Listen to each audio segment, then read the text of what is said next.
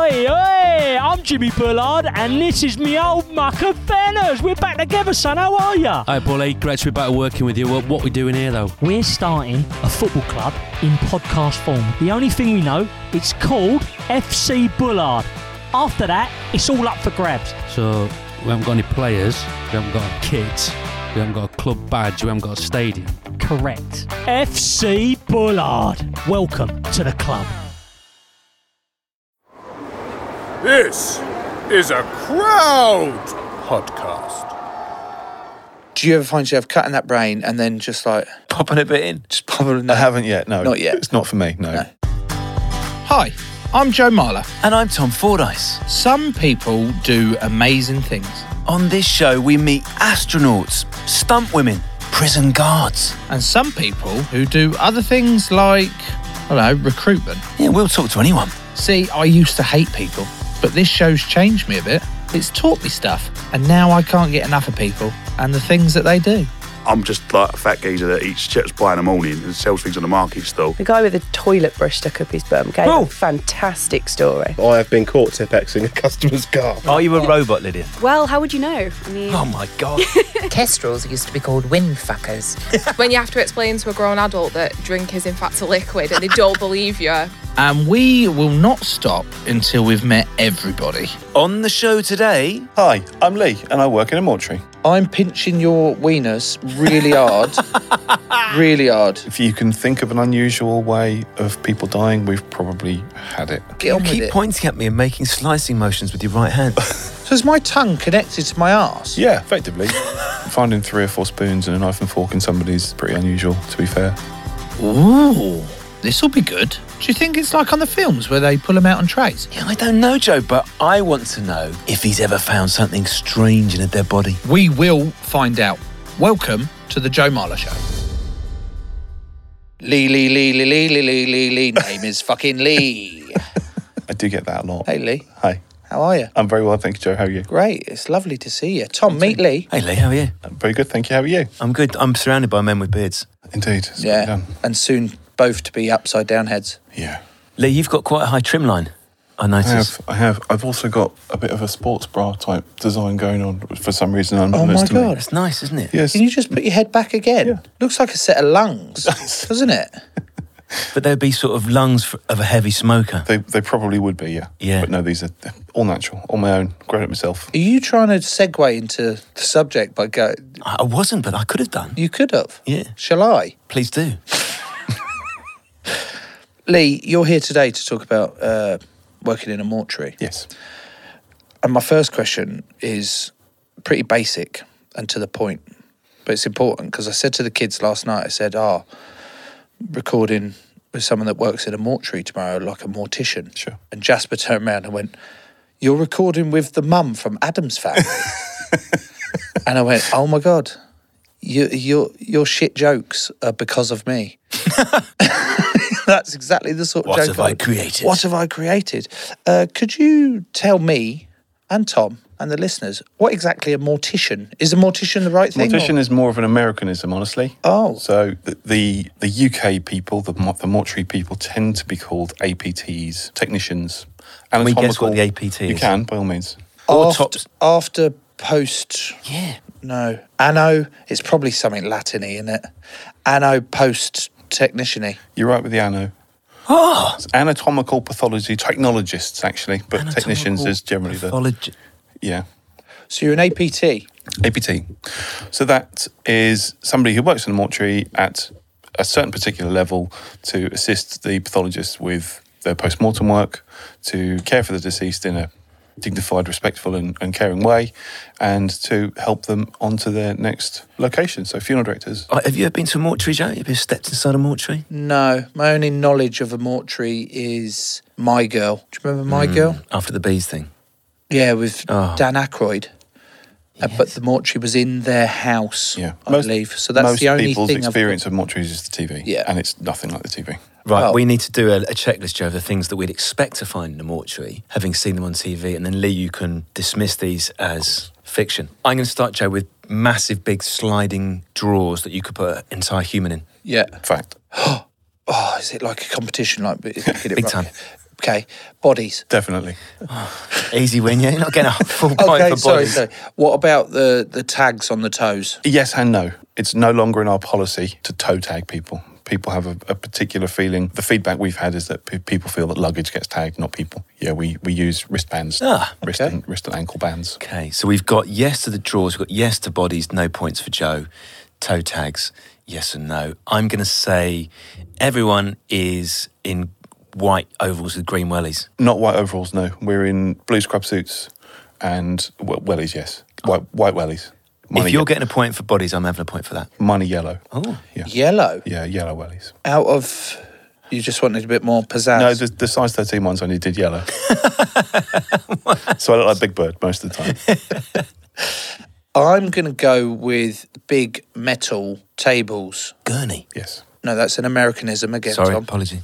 The UK, we call it metal table. Yeah, it's a post-mortem table. So- Dissection table, whatever you want to call it. Yeah. But on that, with a wedge for the head. Yes. Where are you getting this from? To be honest with you, my other knowledge is from Waking the Dead, which is... You love that show. But that's where I'm getting it from. I had a fascination. Well, I think I still do. I have a fascination with death. Yeah. Well, you're not alone. And I think the trouble we have in this country, especially from a societal point of view, is that we don't talk about it. We don't talk about it. We don't discuss it for fear of bringing it up, for, making it happen. People, just makes people uncomfortable. Statistically speaking, it affects 1 in 1 of us. So it's going to, we're not going to avoid it. For something that is going to affect everybody, we just don't talk about it. Right, we could do the checklist for the entire episode, and I think it would make a really shit episode. So I can't mention the white tiles? No white tiles. Can I mention some sort of weird drain in the floor that you're always worried stuff's going to go down? Yes. Yes. Okay, so we're just... You look unhappy with me, Joe. He's winning, that's why. Yeah, it's can we call it a draw? No, I've got about 8. Okay, you win that one. Fine. Lee, what exactly do you do? What is your role in this mortuary? So my role is now one of management, really. I'm the mortuary manager, or mortuary lead, I should say. So I'm technically looking after the day-to-day stuff. I don't do the post-mortem dissections quite so often, but I still get in there every now and then. But my job is now more one of regulation. So it's dealing with tissue samples. We're governed by a hugely powerful organisation called the Human Tissue Authority. And for every single piece of tissue we take, test, retain, keep, or whatever we do with it, we have to know about 11 different things about it since 2004. So for every piece of tissue we've ever taken since 2004, we can be inspected, and the tissue team the HTA can come in and inspect us and say, Mr. So-and-so, who had a post-mortem in 2007, we can see he had blocks of histology taken or tissue samples taken. What happened to those? Tell me what happened to those. And we have to be able to recall and re-examine that route of consent, basically. Do you know what I'm thinking, Joe, as we listen to Lee? There are various jobs, there's people we talk to doing different jobs, and you can imagine them having the ordinary conversations that people have at work while they do their jobs. But Lee, I find this quite a weird idea that you could be over a corpse with any number of sharp items and just going, how was your weekend? Did you get out? Yeah. You had a few beers, yeah. We do. We're normal people. Despite what the TV shows you about mortuary stuff, we are generally, kind of normal people. My team are all really young, they're really lively, happy, fun, and funny people. It makes for a really nice environment when we can be normal and make it a normal space to be, when it is anything but. It's, the things that are happening around you, the issues with the kind of, I don't like to use the word, but the kind of moral conundrums and the moral injuries that we deal with in terms of what the job asks of you. It's quite difficult to deal with some of the stuff. And if you don't have that kind of normality in your life, things can become really difficult quite quickly. Does everybody, I don't know, do we call them bodies? Can we call them, what do we call them? We refer to them as patients. Patients. Every patient that dies goes in a mortuary? Not necessarily. My mortuary is a hospital mortuary, so we're attached to a large acute hospital trust, and we are also a public mortuary by default, in that we deal with post-mortem examinations from people who've died outside the hospital environment. So we cover a large catchment area for people that require an examination. They come into our care, we do the examination, and we send them on to their funeral director from that point. If people die expectedly in their own homes, the family can contact any funeral director who will come and collect them, or their chosen funeral director will come and collect them and take them into their care. If they die unexpectedly, they will often have to be transported to a designated area that the coroners would allow for us to store people in prior to their examination. What's a coroner? The coroner is the person who has overall jurisdiction on whether or not an investigation into the death occurs. So Lee, when you're talking about having a normal atmosphere, Yes. are you allowed music on? We are. We're one of the few places that we kind of, well, I say we ignore the rules. We don't ignore the rules. There are all sorts of issues around having music in hospital theatres and whether or not it's appropriate to listen to certain types of music. My team will listen to anything from Phantom of the Opera to Rammstein. And Really? Yeah, and it's nice to have kind of a background noise that's going on that, as I said, feels normal. I can't really get into words how unusual a place it is to be. And some of the things to go on. I mean, at Christmas time, we're playing Christmas songs. With one of my ex-colleagues used to listen to Disney songs all the time, so we'd have Disney soundtrack blaring around in the post-mortem room. So yeah, it's a truly bizarre place to be. World's crappiest Disney store, worst kind of Christmas shop. Yeah, it's the worst. But yeah, we have to keep it normal. So you could have a scalpel, you could be opening up a patient and looking for the cause of death, opening up someone's lungs or brain, and in the background you could have Cliff Richard. Yeah, potentially. Christmas time, yeah, mistletoe and wine. Immediately, I feel like I want to say, fucking hell, that's a bit weird, isn't it? That's hard to try and fathom. It's hard in my head to fathom standing in front of a dead body, let alone standing in front of it, and then cutting it up, or not, as in cutting it to investigate or whatever in it. That's blows my mind even another level.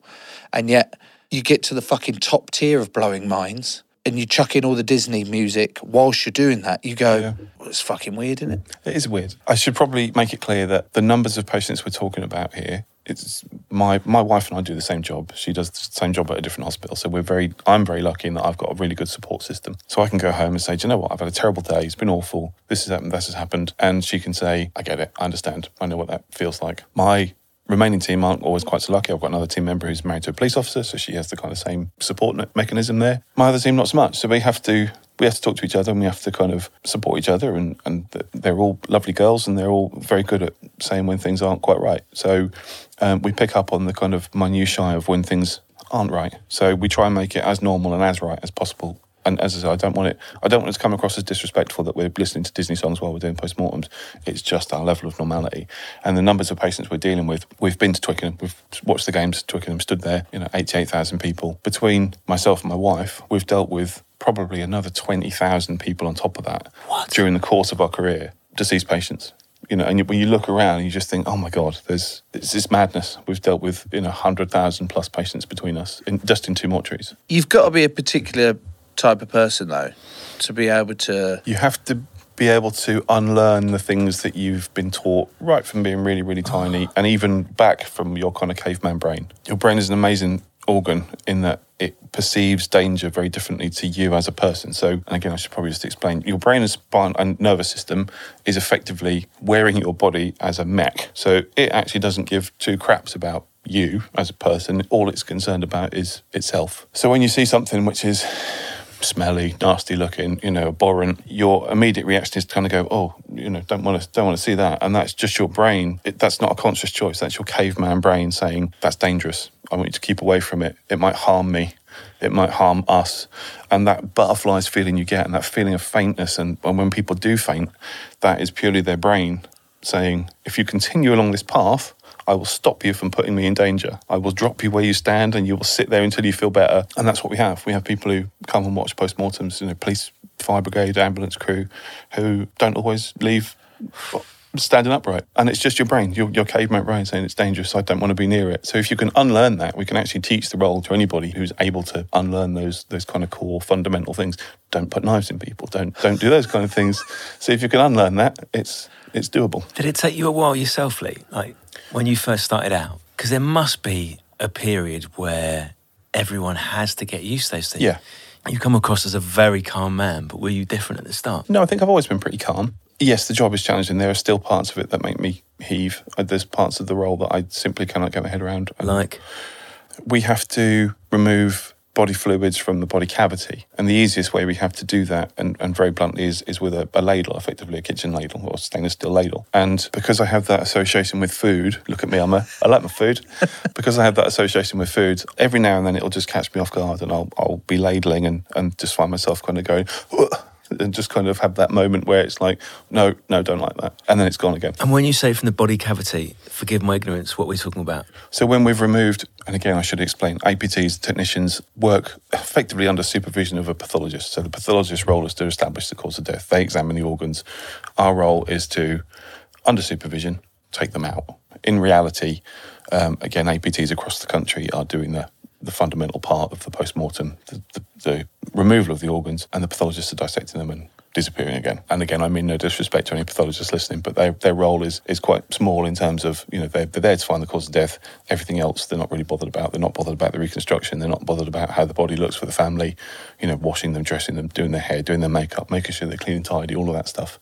The onwards preservation processes that we go through, they just want to know cause of death, get paid, go. So it's a tough one. I was obviously very excited because I know Lee on a personal level to get Lee in the studio and hear his story. But the subject of working in a mortuary, I was like, where the fuck are we going to get any laughs in this one? Because you don't want to be disrespectful and you don't, but at the same time, of course, like you opened with, it's part, death is as much part of life as life. We often get told. We often get told, oh, you must have a real kind of sense of gallows humour or dark humour. And it's not, it's just humour. We're going about our normal jobs, having normal conversations about our normal weekends and doing our normal things. There are funny elements. The police reports we get are dire and shocking, and these people are looking after us, and I can't disrespect the police too much. But yeah, some of we went through a stage of some of the police reports that we get featured people's last meal, and it's never important because it doesn't really matter. I don't know what they think is happening to people's dinners. I can't think of the last time somebody's dinner killed them, but we used to get a description of people's last meals, and we had a deceased person was found at home at their kitchen table, and the report was literally a few lines, and it said, nothing was known of the deceased last meal, although a bowl of soup, and in brackets it said, possibly tomato, was found at the kitchen table. And I just loved the image of these two quite senior police officers kind of going, I'm going to go minestrone. No, there's no vegetables in it. There's no noodle. I'm putting tomato. Yeah. I'm putting tomato. But Possibly tomato. Yeah. And it's crazy. Put your finger in it. No, you put your fucking finger in it. No, you put... No, oh, God. Yeah. So there are really genuinely laugh out loud moments, never at the cost of the deceased, never at the dignity of the deceased person. But yeah, we have to have a laugh and a joke at work, and that's the bottom line. I think a good way for us to get a better understanding of the process is, and do it in a respectful or as respectful way as possible, is Tom's dead. Okay. Or Tom's died. You're died. I'm sorry to hear that. You died. Sorry, Tom. What polished me off? Are we going to find that out? Some tomato soup, innit? It's got to be. You choose your death. Wow. Don't make it too obvious because we've got to go through the process. So you want something quite interesting? Yeah, but not so fucking hard. Okay. I was in my garden. Yeah. I'd left out a garden fork, and I was on my phone, and I stood. So the garden fork's on the ground, and I stood on the prongs of the fork. Whoosh! The handlers come up and hit me on the head, knocked me back. I then struck my head on the patio and died. Right. Thanks for that. It's a good one. So Tom's died. And most people want to die in their sleep, Tommy, So the process is, easy, he's been found, the police report and all that lot's been done. He then gets sent where? So from his home address or where his garden is, he would be collected, in our area at least, by a coroner's ambulance, which is effectively a funeral director who's contracted by the Norfolk County Council and by the coroners to act as a triage centre, shall we say. So we do that because I only have a certain amount of capacity at the mortuary, so we have to keep our patients kind of in an outside area until we definitely need them in. They come into us and we get them out as quickly as possible. By outside area, you mean, is there a specific, holding? So lots of the funeral directors have their own capacity for storage of patients. So yeah, they will use their storage spaces rather than ours. Okay. And those storage spaces, I presume they're really cold? But yeah, very cold. Well, I say very cold. They generally operate about the same sort of temperature as your fridge at home. So anywhere between sort of 4 and 8 degrees is quite normal. And that's good enough to stop the body we can keep people in that condition for about 2 weeks before we start to see noticeable differences. Okay, so Tom, you've done that. You're in now. So you're from in the with funeral directors. Funeral directors. We then get into a Lee's police report from the coroner's office, which is then signed by the coroner, which is our authority to do an examination. That gets emailed to our pathologist. Our pathologist says, "Yep, I want to do that case on Wednesday, Thursday, whenever it might be. We get the deceased into our care. So Tom, you'd be delivered by that funeral directors into our care, and you would be put into our storage facility at a similar temperature until we did the post-mortem the following day. Has he got clothes on? Yeah. Exactly what I was wondering. Yeah, like, is he just where you can't talk? You're dead. But some part of my soul is floating above the mortuary. Okay, well, if And I'm that's wondering the case, what clothes I'm wearing. we have to use a soul voice. Okay. Oh, what clothes? Oh, look, he's still got the jeans on. That jumper wasn't the best jumper in retrospect. We're not judging your jumper. It's fine. Thank you. We were Joe judged did judge it earlier, actually, to be fair to him. But No, in a good way. I thought it was good, and you look like you play for Celtic. And I told you to hide the blue bit a little bit more. Anyway, you're dead, and he's got his clothes on. Yeah. He's exactly how he was when he died. Yeah, so he would be brought into our care in that condition because obviously at this stage we don't know anything about him. We don't know anything about how he's died other than the police report, which, as we've already talked about, can be a little bit challenging. Nothing about the circumstances. We might have got a bit about your last meal. So at this stage we don't know anything about you. So when you come into my care, we would do our first kind of overall look at you. We'd see if you were leaking from anywhere. We'd try and make sure that we contained any leakage. oh, it's a big joke, you, is it? Sorry, Actually, I'm at the age where I leak already, Lisa. Yeah, it's fine. Yeah. The trouble with leakage of bodies is that it can be damaging. So your gastric contents, for example, your gastric content in your stomach contains hydrochloric acid. So that'll eat through the body of a car if we leave it on there too long. So if it's on people's skin, it can burn their skin, dissolve their eyelids, those kind of things. So we have to... I could dissolve another human in my... Well, ultimately, your stomach will eat you. The decompositional process is not necessarily you being exposed to the air, but your flora of bacteria that's already in your body effectively just going crazy because it's not under control anymore. So your body breaks down because the bacteria in your bowel, the hydrochloric acid in your stomach, it's all kind of starting to break you down. Fucking hell. It's fascinating. If you could eat yourself and you could have a tiny nibble, would you? But now... Yeah, while you were living. Just have a taste. But Yeah. you would experience the pain of you eating yourself, but you'd get a flavour. Yeah, I wouldn't eat it as in I'd bite myself like an apple. I'd cut it off and then fry it, Would you? and then I'd eat it, yeah. How are you frying? Just a quick both sides? No, it's got to be well done. I might even cut quite a big part of me up. I think I'd take my calf off. Would you? Yeah, take the whole calf off and reverse sear it. Can I offer an option? Yeah. You could eat your weenus.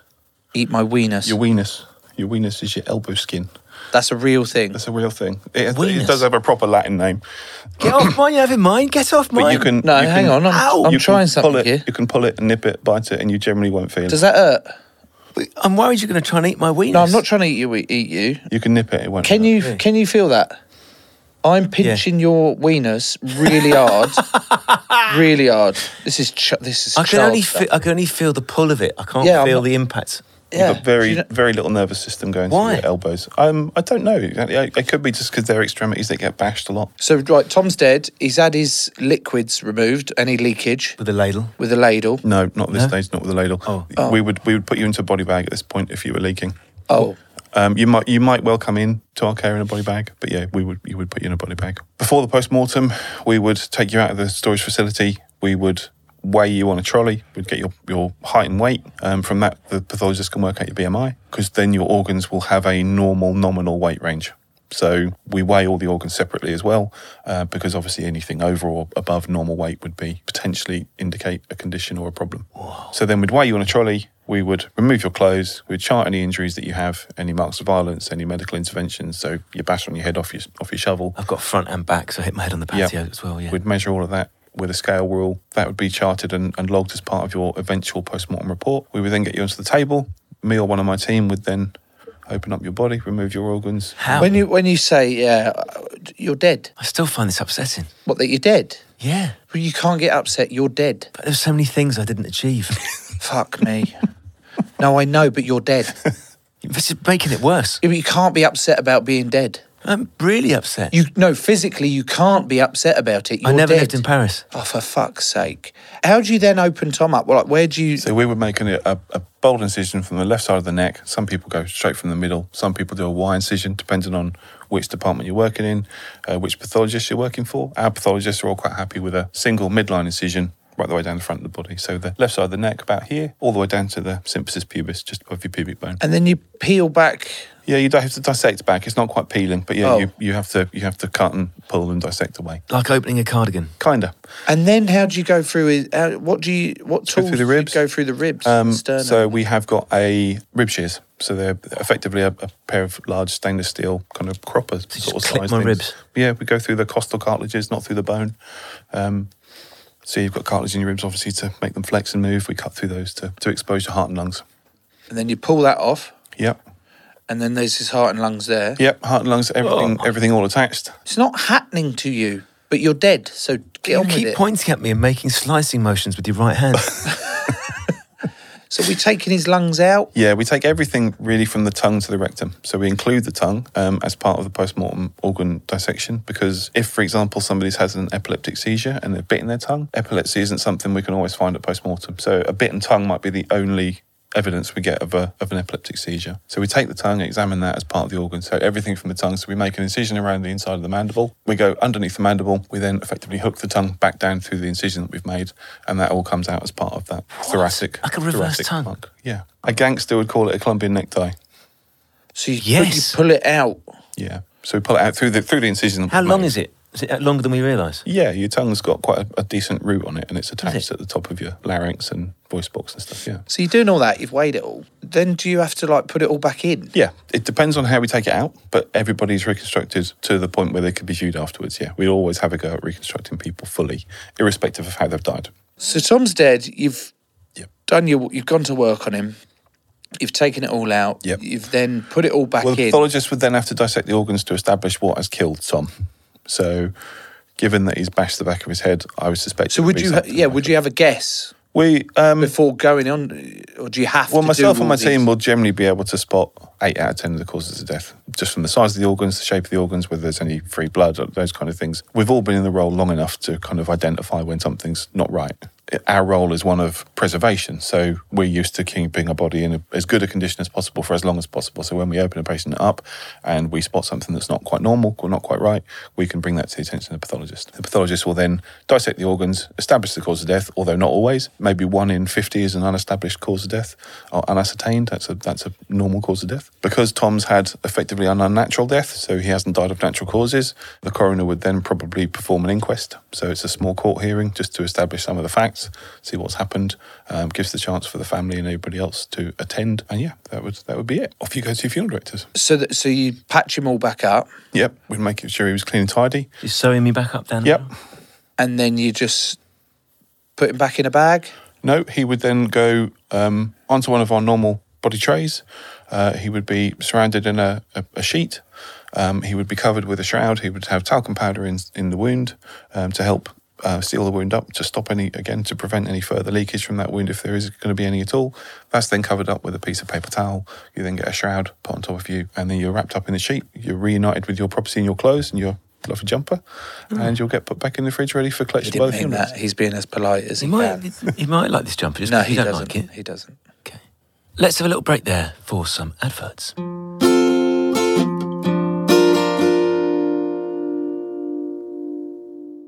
I tell you what, Tom, whilst I loved being out there for the Rugby World Cup, it's so nice to be home so I can finally catch up on all my favourite shows. Did you not get time to watch stuff out there, Joe? It's not that, mate. I was in France, wasn't I? So you can't watch certain things abroad. Yeah, that's not actually entirely true, Joe. If you'd signed up with NordVPN before you went, that would have allowed you to change your virtual location so you could watch whatever you like, wherever you are in the world. Get this, it also protects all of your private data like bank details, passwords, and online identity as well. Well, that's no good telling me now, is it, Tom? Although that does sound very useful for the future.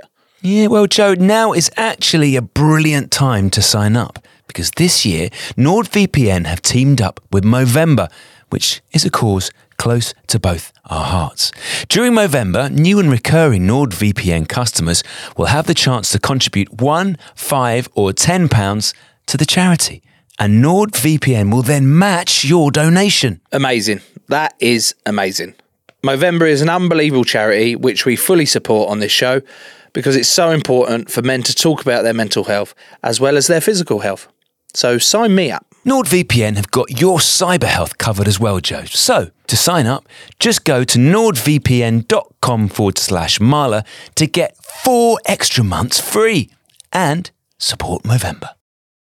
This episode is sponsored by the Newt Counter. The Newt Counter. The Newt Counter. Gav Ward. To be more like Gav, go to patreon.com/Joe Marler Show, become an official sponsor, get bonus content, and grow the show today.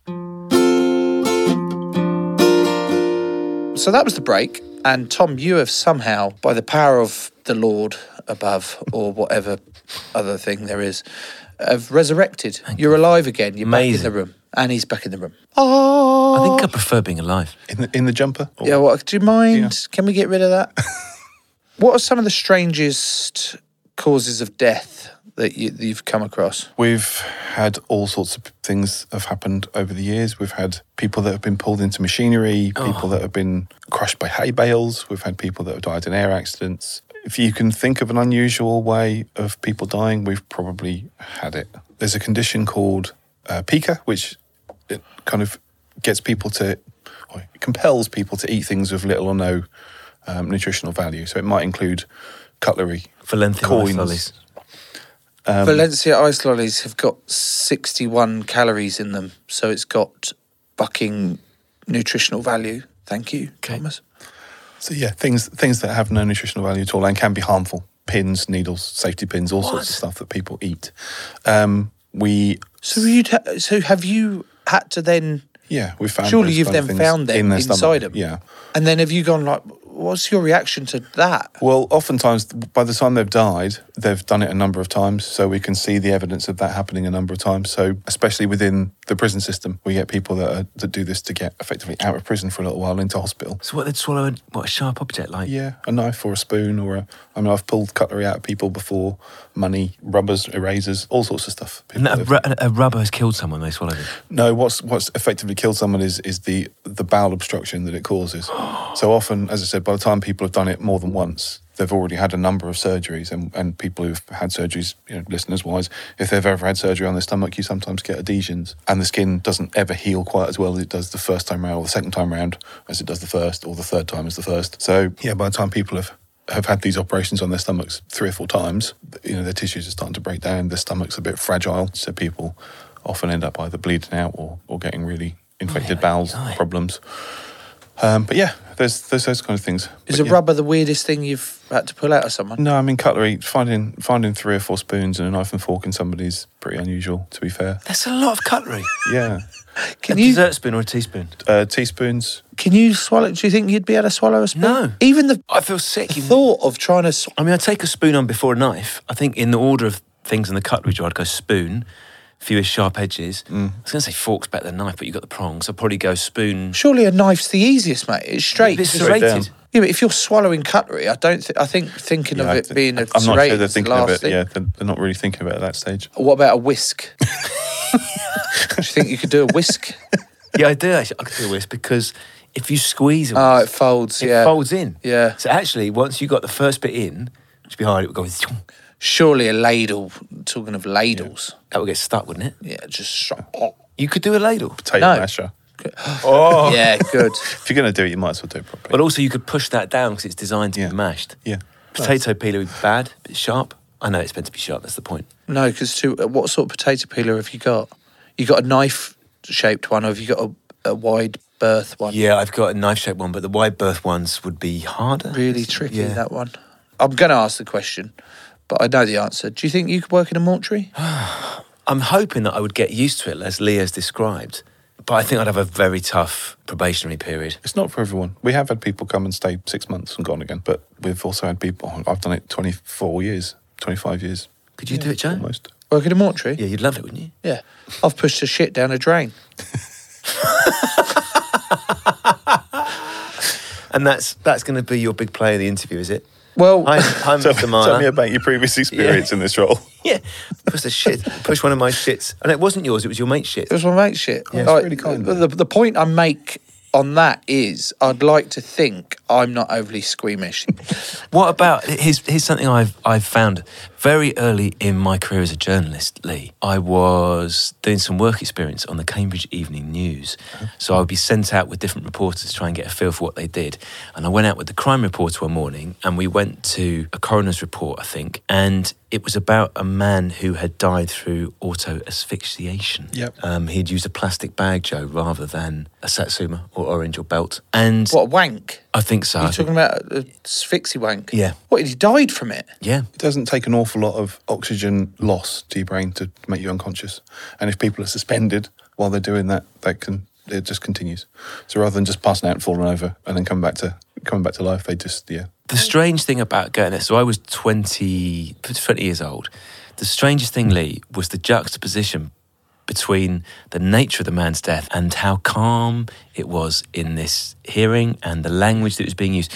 He could have been talking about someone being hit in the head with a garden fork. Yeah. Or someone dying of a heart attack. Yeah. And because the family are there, it has to be very respectful. But whoa, it was weird hearing about an asphyxie wank death. Yes, absolutely.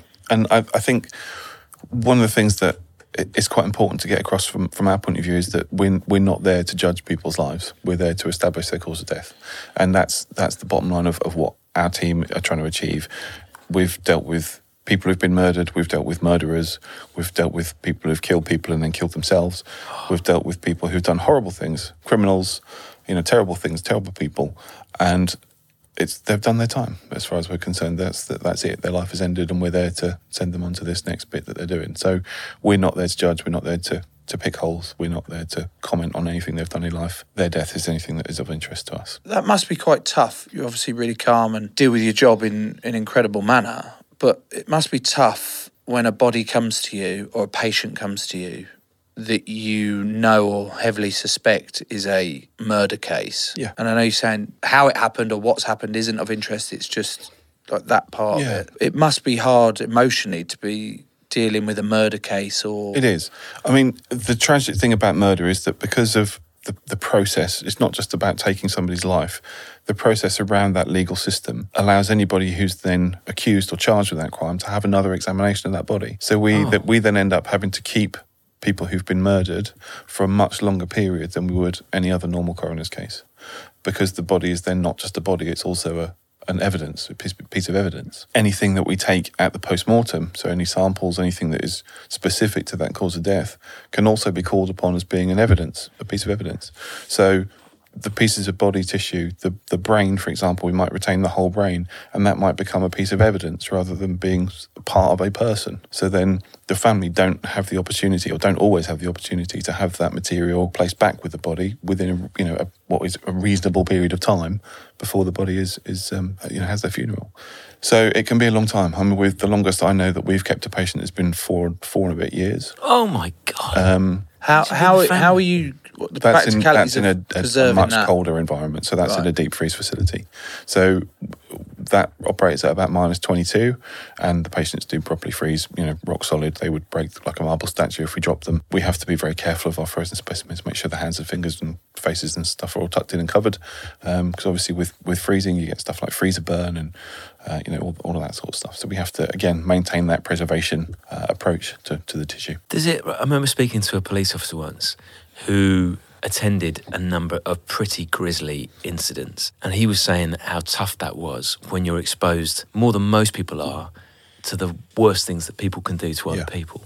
How's that for you, Lee? If you have someone who comes in and they're a murder victim? I guess overall, throughout my career, I've been on this kind of waveform of how I dealt with it. So initially, when I first started out, I struggled with it. I struggled with the whole system, the whole process, dealing with people, dealing with deceased people, dealing with people who've been murdered. And then as it became more normal for me, you're able to kind of be involved more. And then you go from thinking, I'm part of this murder investigation. And now I'm 24 years down the road and I'm thinking, another forensic case. It really is a proper polar opposites approach. And as I said, there are people that come into it and simply cannot deal with anything that we're doing. Just kind of going back to your brain and how complex your brain is, if you can unlearn those systems that we talked about earlier on, if you can unlearn that these things that smell bad or look bad aren't dangerous to you, we can kind of push that aside. It becomes normal for you to do those things. The hardest thing that my team have to deal with, I guess from my point of view, is they have to get used to their successes not being celebrated. So if you're a doctor and you qualify, you can have a party and tell all your friends and your family about what you do and your lives you've saved. If you're an APT who's qualified, you can't go home to your family and say, I dissected a brain today and it was brilliant, because they will look at you like Joe's looking at me now. Like you're not quite right. I was trying to be as polite as possible. It's fine, I'm used to But then that. when he said cut brain, I went... A number of times I've had that look off people. But yeah, they have to get used to their kind of successes and their achievements not being celebrated. And I remember that point quite clearly. So as part of a trainee's qualification, we have to be able to remove a spinal cord. And from a hand-eye coordination, technical ability point of view, it's about one of the most complex things we do. Not hurting ourselves, not damaging the tissue, not damaging the body, being able to get it out, whole and intact and all of those things. And I remember doing it for the first time unsupervised. It represented about 8 months worth of training. And I remember doing it, and I had this spinal cord on a set of forceps. And I'm like, I've done it. Look, I've done it. Everyone, look, I've done it. And then your human part of your brain kicks in and goes, yeah, but that's on my spinal cord. And then you're like, oh, shit. Everything's bad. You can't have the photo with it, can you? Like the fisherman with the fish. Not really. So, yeah, all of your achievements. Imagine that, though. You go around to Lee's toilet. Forceps to the spinal cord. It's just walls plastered with different organs. organs. Brain. This is my first lung. And immediately I'd be sitting there having a shit, and I'd go, he's a serial killer.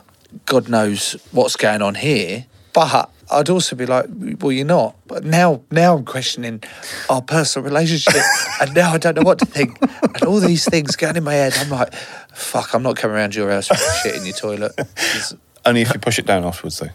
Okay. Yeah, because it's a hammer blow to Lee that you're not coming around. It's one of your 7 shits a day, is it?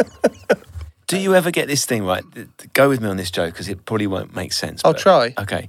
So as someone who's a vegetarian, there is a point when you haven't eaten meat for a while, when you see meat and it stops becoming meat that you've seen on a plate before, and it looks actually like a bit of animal arse. Yeah. Is there a point, Lee, so you have been spending all day working with bodies. Yeah. And famished, I think, is the answer you're getting to. I wasn't actually going to ask if you fancied eating one. It was more that point where, let's say you're in the shower later, and you're having a wash, or you're with your partner, right?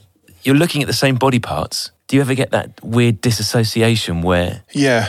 So oftentimes when we have people who come and watch postmortem, so the police and the ambulance crews and all those things, they will leave our department absolutely starving hungry. And again, that's your caveman brain being exposed to red meat, blood, all of that stuff. Wow. And you will leave hungry. You do generally leave hungry. The people who haven't passed out will generally leave hungry. That is insane.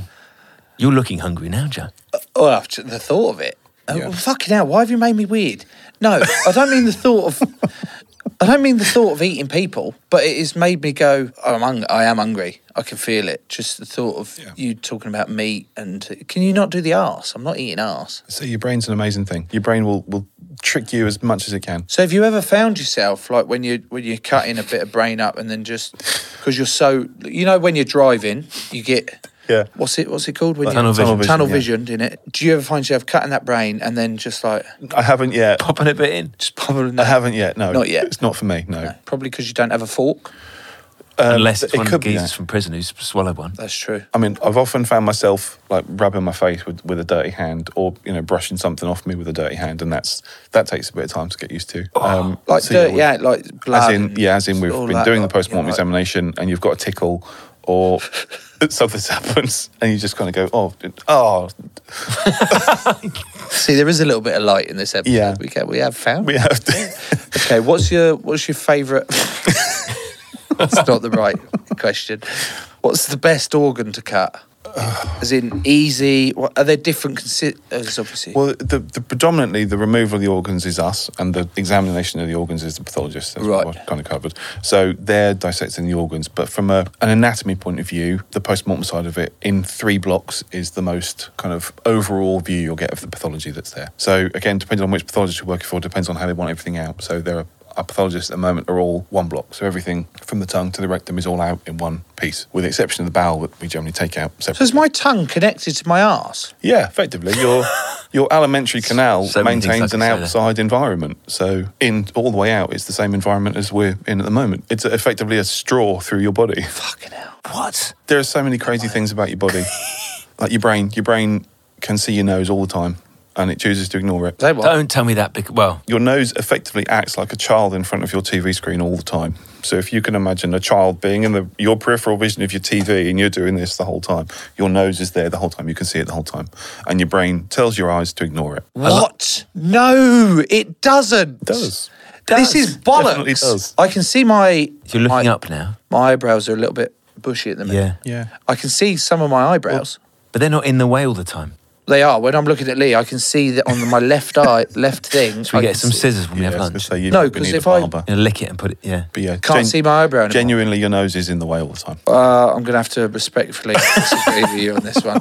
We'll And it agree always- to disagree. Is that fine? It always grows from the moment you're born to the moment you die. My nose? Your nose and your ears are fuck's continuously sake. growing. I am fucked. When you get to 70, if you get to 70, which, who knows? Your brain's so clever. At some point, you have to remember how clever your brain is. Clever. You think you've got a nose in front of your fucking eyes all the time. Right, mate, this episode is sponsored by the following truly exceptional people. To be or not to be, it's Jake Hamnett, Ken the Mayor, Becky Garrett with the good hair, hallelujah, it's Josh Buckley, the Duracell Bunny, Rob Giroux, come away with me. It's Laura Jones, the Groundsman, Terry Cash, Easy Peasy Matthews, Andrew Harrison, Gareth Essex, and Paul Greeno. The Orient Dean Layton, we need to talk about Kevin, Duffy, and the laptop Joe Dell. To be more like all of them, go to patreon.com/Joe Marler Show, become an official sponsor, get bonus content, and grow the show today.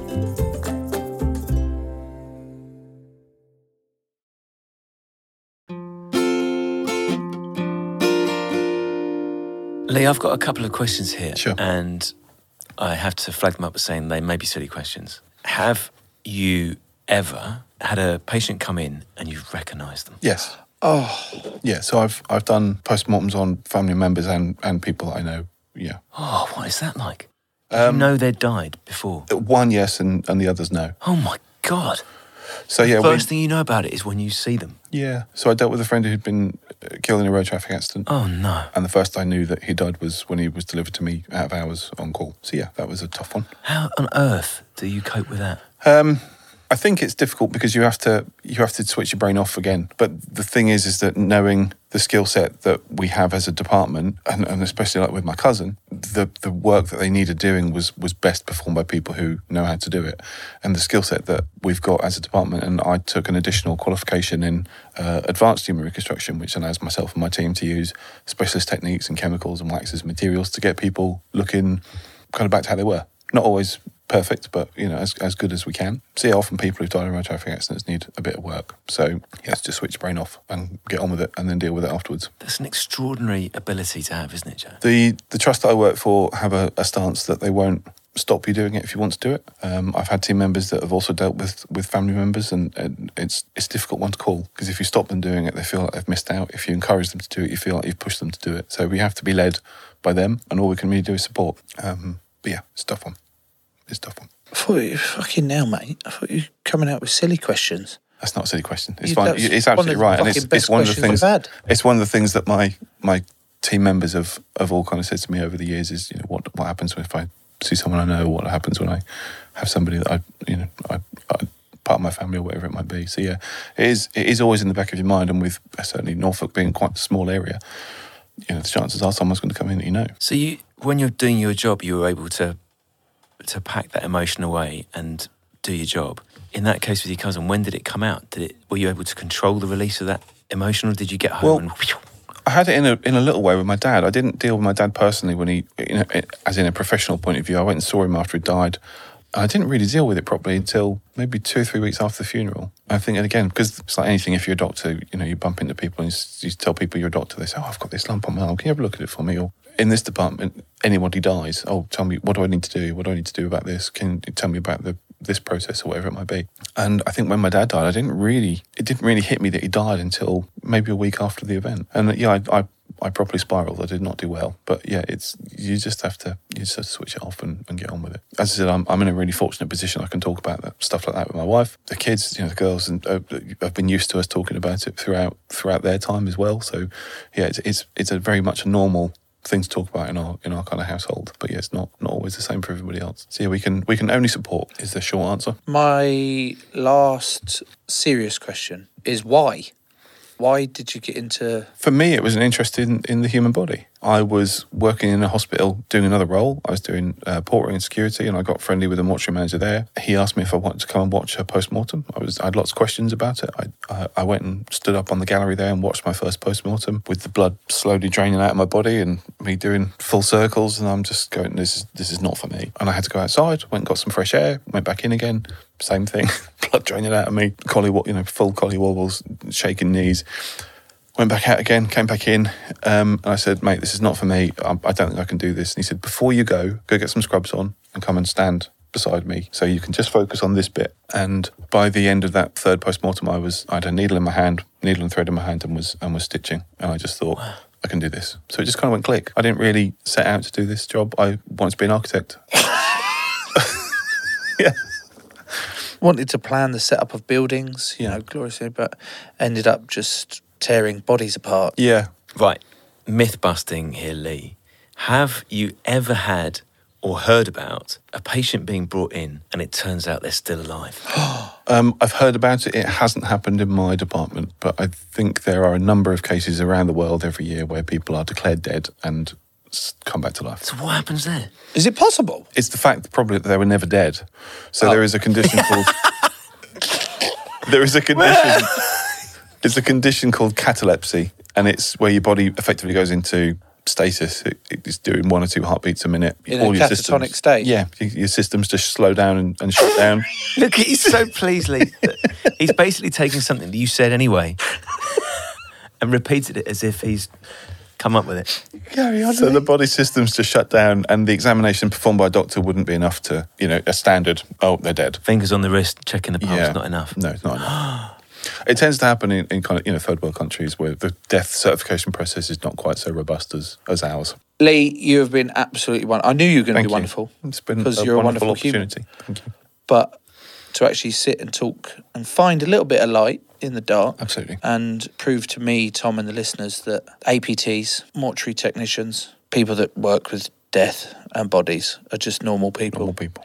You're not all tattooed, upside down headed weirdos. No, not all of us. It's been great to have you on. Thanks for coming, mate. Thanks, Lee. Lee was fucking great. Boy, Jose, in all seriousness, what an amazing man. An incredible job to do. You knew Lee a little bit beforehand. I didn't, and I love spending time with him, and I was, at times, staggered and amazed by the things he told us. I knew he was going to be great as a human, but as an episode on our podcast, he was fucking wonderful. I didn't even know he worked in a mortuary until the other day. Definitely Lee that you'd met before, was it? Definitely that Lee. Same Lee? No, it's the same Lee. This Lee? It was that Lee. Okay. Upside down head, everything. He was great, but fucking, that's a tough old gig, isn't it? It's a tough old gig, Joe, and we went to places in that episode that I didn't think we'd go. You definitely couldn't do it, could you? No. Mo, if I had to, I could. No, you couldn't if you had to. Go on then, what are you going to say? You can barely handle if I cupcake you with my fart. That doesn't happen in mortuaries. No, I know, but what I'm saying is, if I cupcake you with my fart, you're all like... Yes, because they stink, and it's in my hand, it's on my nose. So how on earth are you cutting into someone's ribcage? You're not, are you? Well, I'm in charge of that, you see. Well, the cupcaking, you're in charge of. So I don't know when the cupcaking is going to happen. Is it happening today? That's the issue, is it? The fact you're not in charge of being cupcaked? Well, I'm not going to be surprised when I cut into a body, but so if you cupcake me, I was going to say it's a surprise. Unfortunately, it's not a surprise. It's very predictable. Joe. So you're fine if you say to me, Joe, can you cupcake me now? I will never say that sentence. No, but if you did, you'd be all right with it then. You'd be able to cope with it. If you were to give me a specific timing and duration of it, but you're doing the cupcaking, I'm doing the cutting. It's like if the body started going, it's all right, I'm going to cut myself open now. That's the cupcaking. What about that bollocks he was trying to make out with the nose? Look at your nose. I am looking at it. Yes, exactly. What? Joe, before we go, let's remind everyone about something very exciting that is happening next year. From January, you can come and watch us recording live podcasts every month at the Clapham Grand, because we've got this new idea called Things People Did, where we'll be speaking to comedians and celebrities about all the weird and fun jobs they used to do before they were famous. Joe, can you remind people how brilliantly cheap the tickets are, please? Yes, I can, Tom. The tickets are £15 and 5 pence. You can find the link in the episode description. It's going to be a lot of fun. Does that sound like I read it off a script? Yeah, but in quite an impressive fashion. Goodbye, Joe. See you next time. Bye-bye.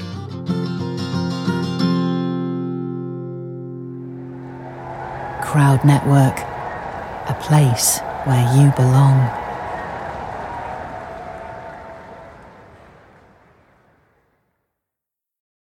Sports Social Podcast Network.